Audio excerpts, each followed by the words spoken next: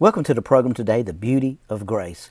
I'm Pastor Pete Norris of Harvest Fellowship Church, Goldsboro, North Carolina, and we're going to talk about today living the high life. You know, so many times when crises come and situations come and circumstances, which is we're seeing today and around the world with the closing of restaurants and those kind of things, it has a tendency to bring fear. And I know that fear has really gripped our nation, and that fear is really taking us places, and we're experiencing things that we normally would not experience. And we're recognizing that fear has gripped us tremendously. But I want you to realize today that is the coronavirus and those things that are coming against us and coming to try to destroy us and bring fear to us and change our lifestyles.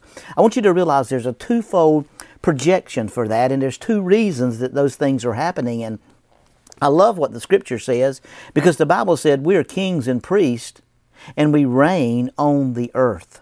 And I love that text because it says that we reign on the earth, Revelation 5 and 10. And as I begin to think about that over the coming days and seeing and experiencing the fear that has gripped people, and we do need to be precautious. We need to take heed and we need to listen. We need to, we wouldn't jump into a bed of rattlesnakes, but I don't want us to live in fear to the point that we don't trust the Lord in this time, in this season of our lives, that we really such give in to the powers of fear that we overwhelm, and food's going to run out and these things are going to run out. And God's word is still true. I'll meet all your needs according to my riches in Christ Jesus. That God is not changed by the virus that's coming and the situation that's coming and circumstances that are coming in the body of Christ right now. And we have a tendency to sometimes forget the revelation of who we are and what He's made us to be. It's wonderful when the body of Christ is got a hold of a revelation and they're running with it, and it's just. But if you'll notice, every time we get to a place that the revelation is about to manifest in our lives, darkness has a way of creeping in and stealing our dreams and stealing our focus, to get our focus on this and get our focus off of what we really are destined to do. And so I want to talk to you today about allowing and living that higher life, that life that sets us up and molds us into what we need to be, and grabbing hold of faith and standing in faith and trusting the Lord with our situation and our finances. And I look around the world and people have just gripped this spirit of fear. And I do realize that we've got to be precautious. And if you're over 70 or 80 years old, I would recommend that you stay home and stay away from people. I'm not trying to be crazy, but I do realize that as a body of believers, that we've got to trust the Lord in this season. We need to really focus on the Lord and not the coronavirus. We need to focus on the Lord and not the fear that's going on around the world, and reminiscing and tearing people up and keeping people off their focus and the plan that God has for him, because nothing has changed except we've been told there's a coronavirus, and fear has literally gripped the hearts of thousands of Americans, millions of Americans around the world. And I realize that as we are walking in this time and this season of our lives, that we've got to keep our focus on the purpose, because regardless of what is going on in the world, we're still His chosen generation. We're still His favorite, according to the Scripture. We're still operating as the chosen means in the Greek means the favored or elect. We are still a king and a priest, and we rule on the earth and we reign on the earth, and we are still walking in power and authority and revelation of who He is and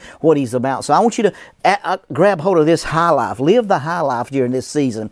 Keep your focus full of faith. Keep your spirit full of the Word, and feed yourself with the Word, and don't feed yourself with CNN or Fox Network or all the telecasts that are speaking gloom and doom, but grabbing hold of revelation and being smart and wise with it, but grabbing hold of revelation and speaking that revelation into existence and speaking that power into existence and standing on that Word and trusting God during this season of your life, and knowing that things are going to turn out and things are going to be favorable, and no weapon formed against you can prosper, and your children's going to be protected, and there's going to be an anointing around them.